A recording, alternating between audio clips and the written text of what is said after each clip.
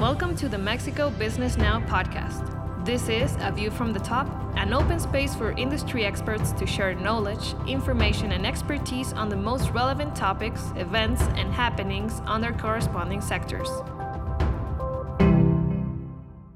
Welcome everyone to the newest edition of the Mexico Business Now podcast. I'm your host, Sofia Hanna, and here with us today is Carlos Robles, President of FEMIA and President and Aerospace Leader of AMBE Engineering. The Mexican Federation of Aerospace Industry, FEMIA, is a non-profit association that brings together most companies in Mexico's aerospace sector. The federation was established in November 2007 to promote the development of the Mexican aerospace industry, and AMBE Engineering is a global consultancy firm with presence in Mexico, Brazil, and the US. The company provides manufacturing expertise in several industries, including automotive and aerospace. We're so happy to have you in our podcast, Carlos. Thank you for joining us. No, thank you for inviting me. It's my pleasure, and I hope we have a lot of information and lots of fun during this hour. Of course we will.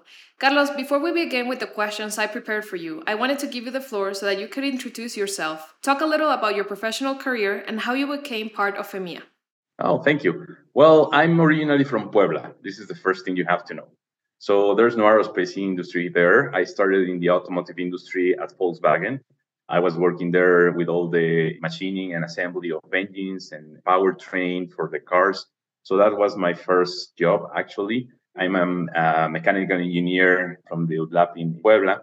And I'll always enjoy playing soccer and teaching. I given classes of, soccer, piano, engineering, leadership. So you call it what you want, but that's the thing I like to do. So being on the automotive, I learned a lot about the manufacturing world. And then around 2011, it was a headhunter that came and told me about Bombardier in the aerospace world in Querétaro. I honestly said no, like many times. I was not interested. I was really happy with my cars and talking in German, and I was really having fun. And honestly, I said no like 10 times. But this headhunter she was like, hey, I know it should be you. So I ended up coming to a visit at Bombardier here in Querétaro. It was starting the operation here. I remember they opened the door of the shop floor because they wanted me to see around. And when they opened the door of the shop floor and I saw the big fuselage there being assembled, the rest is story, as we say. That was 2011. And since that moment, I fell in love with the aerospace industry. So that's how I became part of Bombardier in 2011.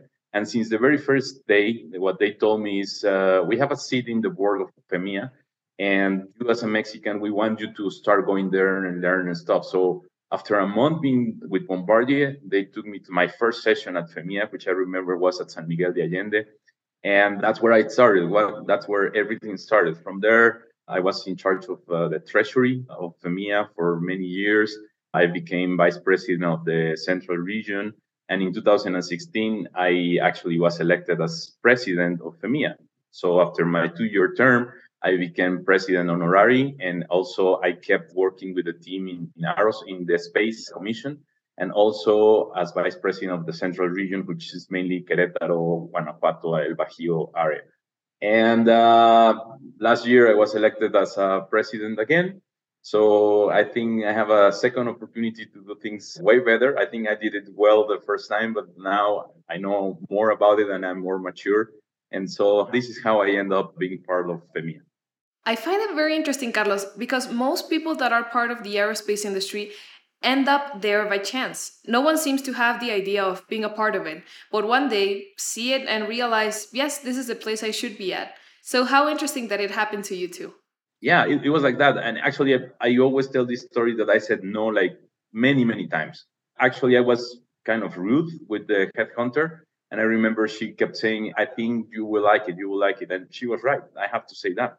And honestly, I fell in love and I'm not planning to leave. I think it's hard to get into the aerospace industry because it's totally different from the automotive, especially when you come from the automotive. But once you're in and you understand it and you find your way around it, it's also really hard to get out. I mean, you really catch some passion about it, and it's really something that I'm really proud of, and I really enjoy working in this industry, really.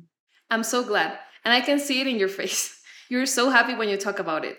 Now, Carlos, I'd like to direct our conversation towards some information you've shared on your expert contributor pieces for Mexico business, which I find very interesting and which are very relevant subjects for the aerospace industry nowadays.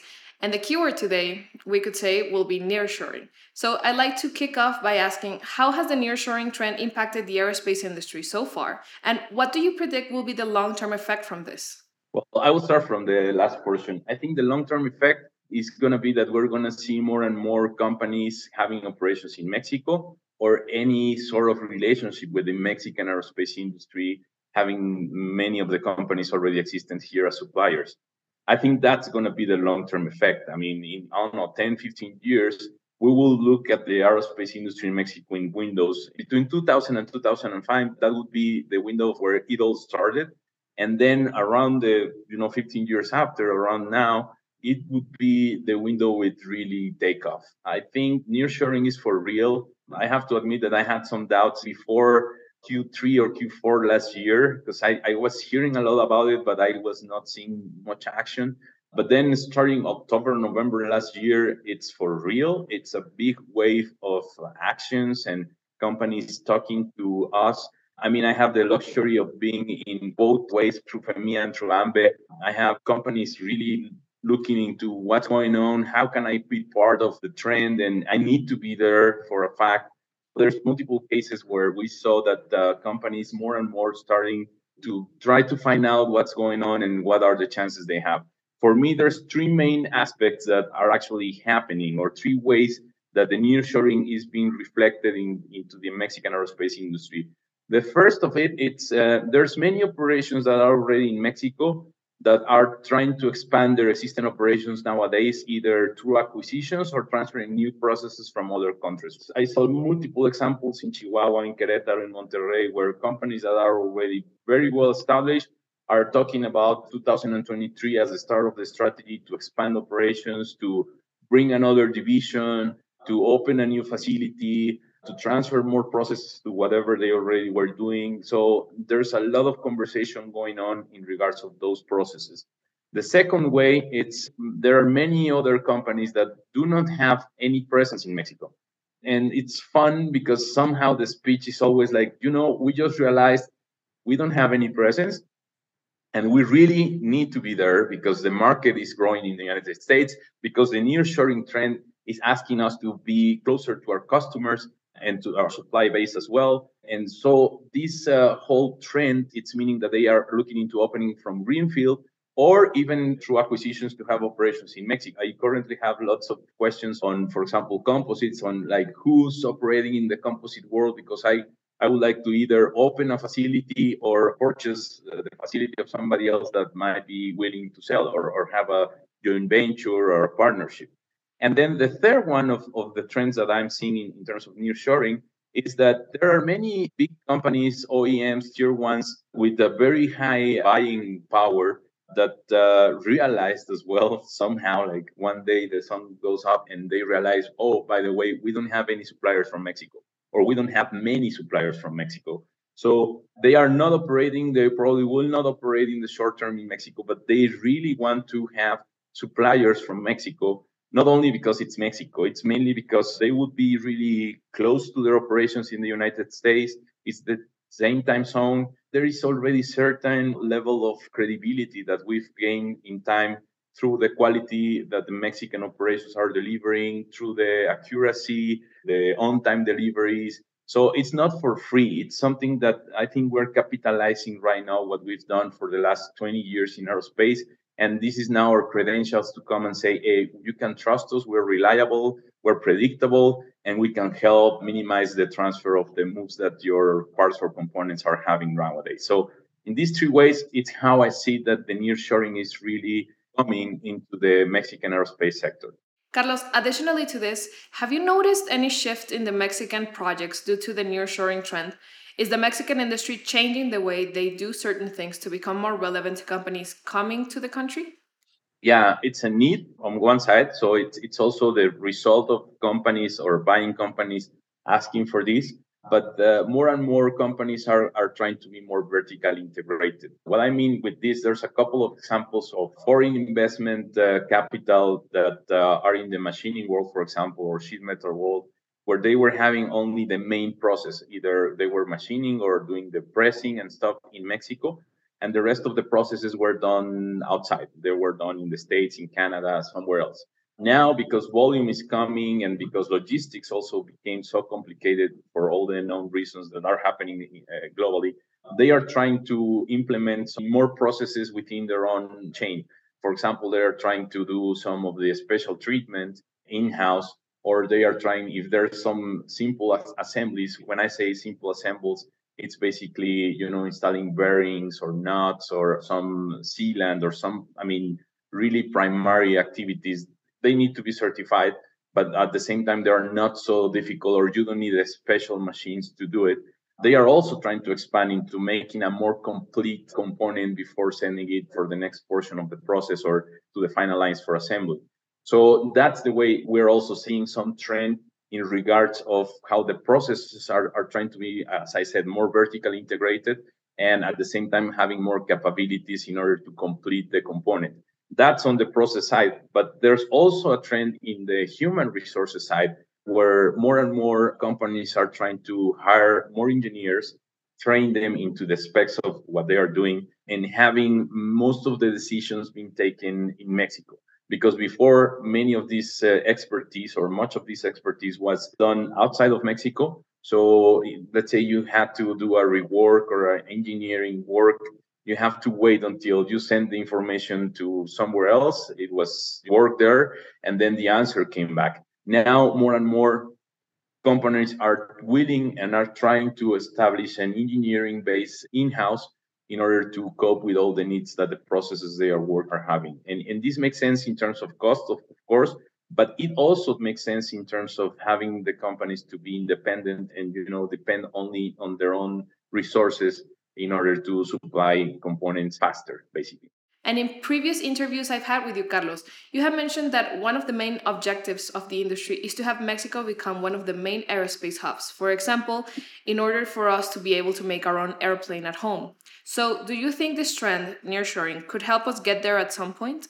Yeah, I think the more capacity and the more processes we have in Mexico, that will help us to have something like that.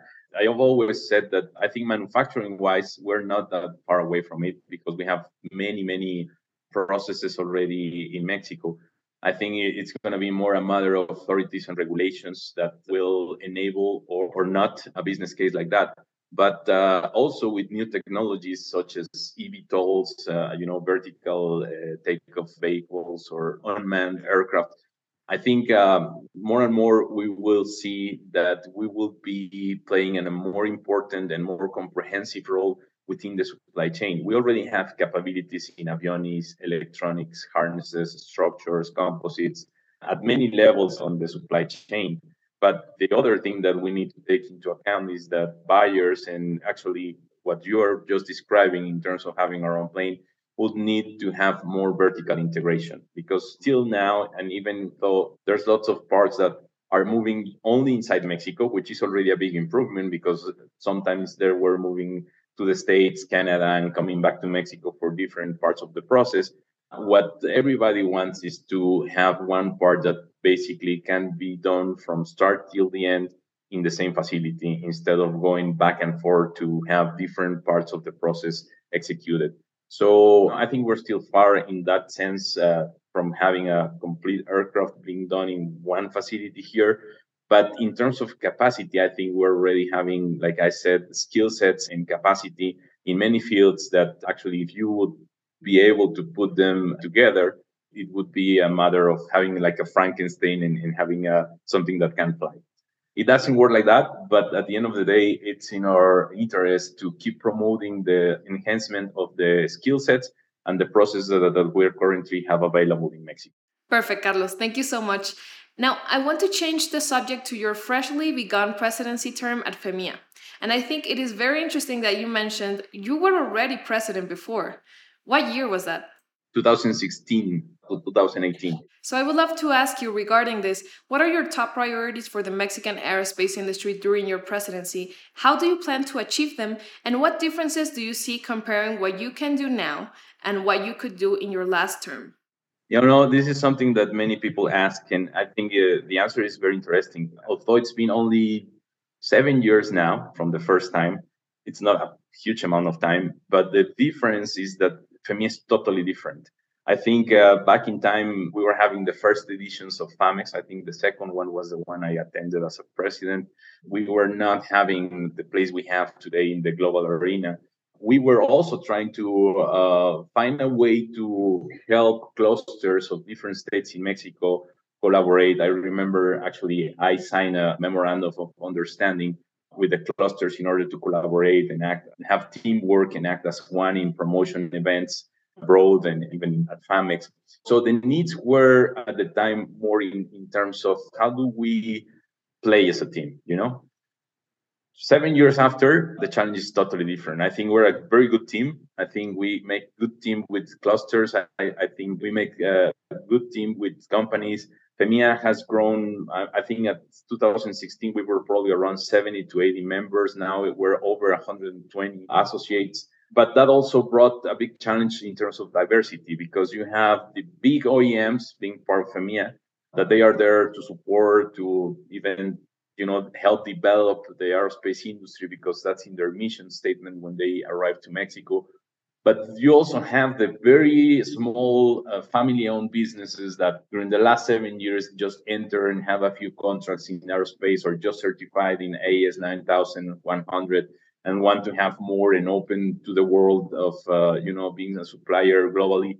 So at some point that becomes a challenge because you have to have everybody happy. You have to fulfill the needs of the big ones, but you also have to help the small ones to develop. And therefore, we were in a moment that is key to create a strategy for the next 10 years. Once you understand you have all this diversity, we need to make sure that we have the right strategy in order to help everybody grow. With that, the whole industry will grow and will attract more players, of course. And I think right now, one of the things I'm working with the team and with the council, it's really on how we're going to set the strategy for the next 10,000 years. We have been very successful so far, but we now need to focus on our strengths to grow them because there are many strengths that we need to exploit and monetize and even make bigger. But there's also some weaknesses once you grow, like we say, growing pains that we need to overcome and have a clear path on how we will overcome in order to turn them into a successful action. So that's one of the main goals. The second one, and we've already talked a little bit about it, is really, I do think that the nearshoring opportunities here, it's a window of time that will be limited. This is not going to be there forever. It's going to be there for a couple of years only. So we really need to make or find a way to benefit from this window of opportunity. We are promoting the country for operations, but we're also actively helping big buyers to turn around and understand our ecosystem to boost opportunities. And this is something we do, let's say, for free. I mean, there's big companies, big buyers that are coming into Mexico, knocking on our door, and that we say, okay, yeah, I will help you. I will put you in contact with all the supply chain so you really can understand what's available in the country, but also, bring contracts and close deals with them. And in that portion, you become the link, you become the liaison between the buyer and the seller, and you keep many people happy because you make the big buyers happy by finding products and components in Mexico. And then you make your membership very proud of being part of FEMIA because they see as something that actually really brings any sort of benefit by having this contract. So I think those two aspects, benefiting from the nearshoring window and also setting the strategy for the next 10 or so years as our membership has grown, are two of the main aspects that we're focusing. And we want to, or at least my objective is really to, in 2 years' time, leave FEMIA not only stronger, but also ready for whatever comes in the following years. Also, you're coming into this position in a very intriguing time because we are still seeing repercussions from the pandemic and the supply chain shortage. But we are starting to see the light at the end of the tunnel and all the opportunities that brings along. Yeah, for sure. You're totally right. I mean, the pandemic was a big hit. the logistic changed the world. That sort of accelerated, because I think it was going to happen anyways, but that accelerated big time the need to have suppliers close, which is the nearshoring or reshoring. But there's also some other trends that are happening around and are not related to COVID. I think most people have read about the new race into space with SpaceX and all these launches and all these satellite constellations that we're seeing that are starting to be developed. And then the joint venture with NASA and the willingness to have people living in the moon in 5 years is no longer like sci-fi. It's something that is really happening for real. So I think that also brings some sort of opportunity for us, not only nearshoring, also, for example, space. It's a new market, new technology, and we think that we're ready to be a big player into it. And in the commercial aviation, we were, let's say, invited late to the show. So we're very good. We're already in the top 10 in the supply chain in the world. But I think in space, we have the opportunity to be one of the, incumbents, one of the first persons or industries being there, and also one of the starters of the whole thing. So we have created in FEMIA a commission for space.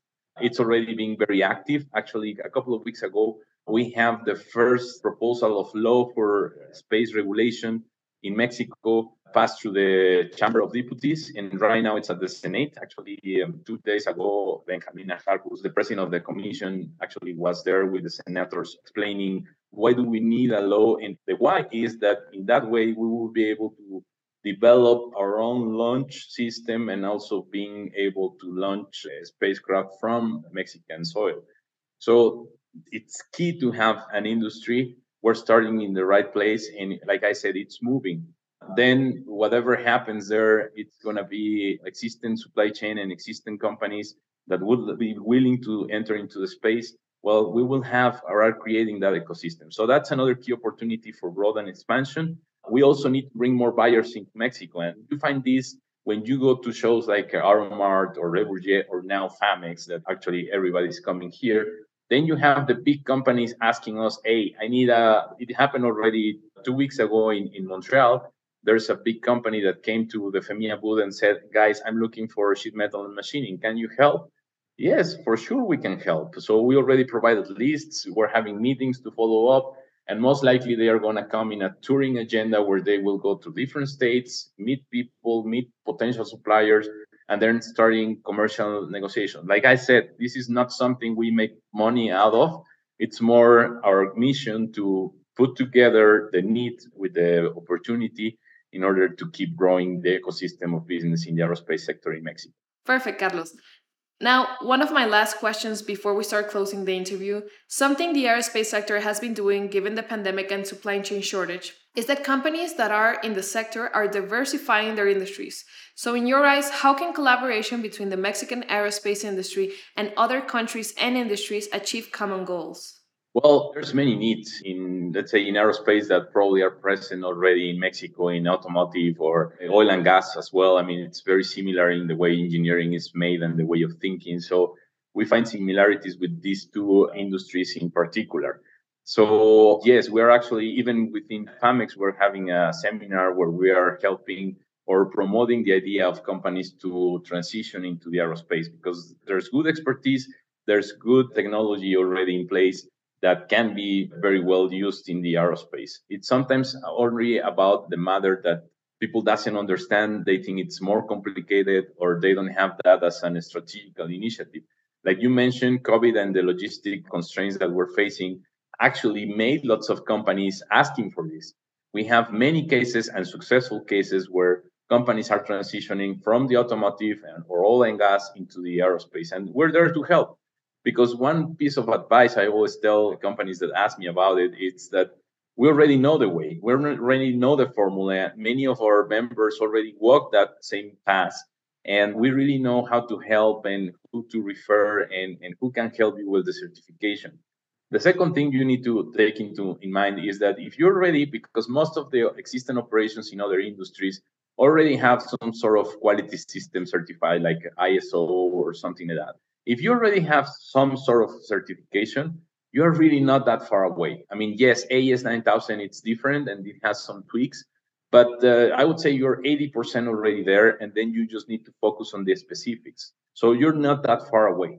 And most likely it's going to present, a new opportunity for your business to be developed. It's hard to enter into the aerospace, yes, because it's certified and it's highly regulated. It's low volume and very highly customized. But at the same time, once you're in, it's really hard that you get out. You really have to really, really do it really bad in order for somebody to kick you out. So it's a long-term, let's say, engagement. It's a long-term opportunity, and it's very stable. That's the other thing I have to say. So again, it's hard to enter, but once you're in, it's very stable. It's long-term, and usually the buyers are gonna take good care of you. The other thing that we're doing into collaboration also with other countries is that we're active part of ICAIA, which is the Association of Aerospace Associations. That's part of ICAO. And what we're doing there is we're trying to learn a lot. We're doing lots of benchmark. We're trying to collaborate with them. We're trying to have exchange of experiences. So industries from other countries in other industries can look into the aerospace, and we have this level of confidence that we are there to help, that we really can, help them transition into the aerospace. And the second thing is that you really are coming, if you decide to come into the aerospace, you're coming into a booming demand market. I mean, it's really booming. It's everywhere. Actually, 2 years ago, we were having conversations on what do I do with my capacity, my installed capacity at plants. Right now, the conversation is how do I cope with the demand I have, because they are asking for too much or too fast or things like that. So we're in a growth cycle, and we need to benefit from it. So if somebody wants to transition into the aerospace, this is the right moment to do it, or one of the right moments to do it, because there will be more, but this is one of them. I love hearing that because during quarantine, most comments were, we don't know what to do. We have paused. We are trying to maintain the demand we currently have. And now it is the exact opposite, inviting people into the industry because of its potential and future prospects. So I love that, Carlos. And to start closing our interview, if you could give our listeners who are interested in developing in the aerospace industry some advice, what would it be? What could be the main opportunities they can take advantage of in the current environment? Well, for sure, if somebody wants to join, it's because they already have some sort of expertise in what they do. Having said that, I always think that if you're good at what you do, you have to look new ways to have success on it. So benefit from that experience. Benefit, like I said before, if you already have a quality system, this is a good opportunity for diversification. It's a nice industry. You can catch some good passion about it, as you can see. This is the right moment because, like I said, the money is booming. And also, my piece of advice would be don't do it by yourself. There's multiple people that have already done it. So you can get in touch with them. We can help through FEMIA to put you in touch with whoever already done it.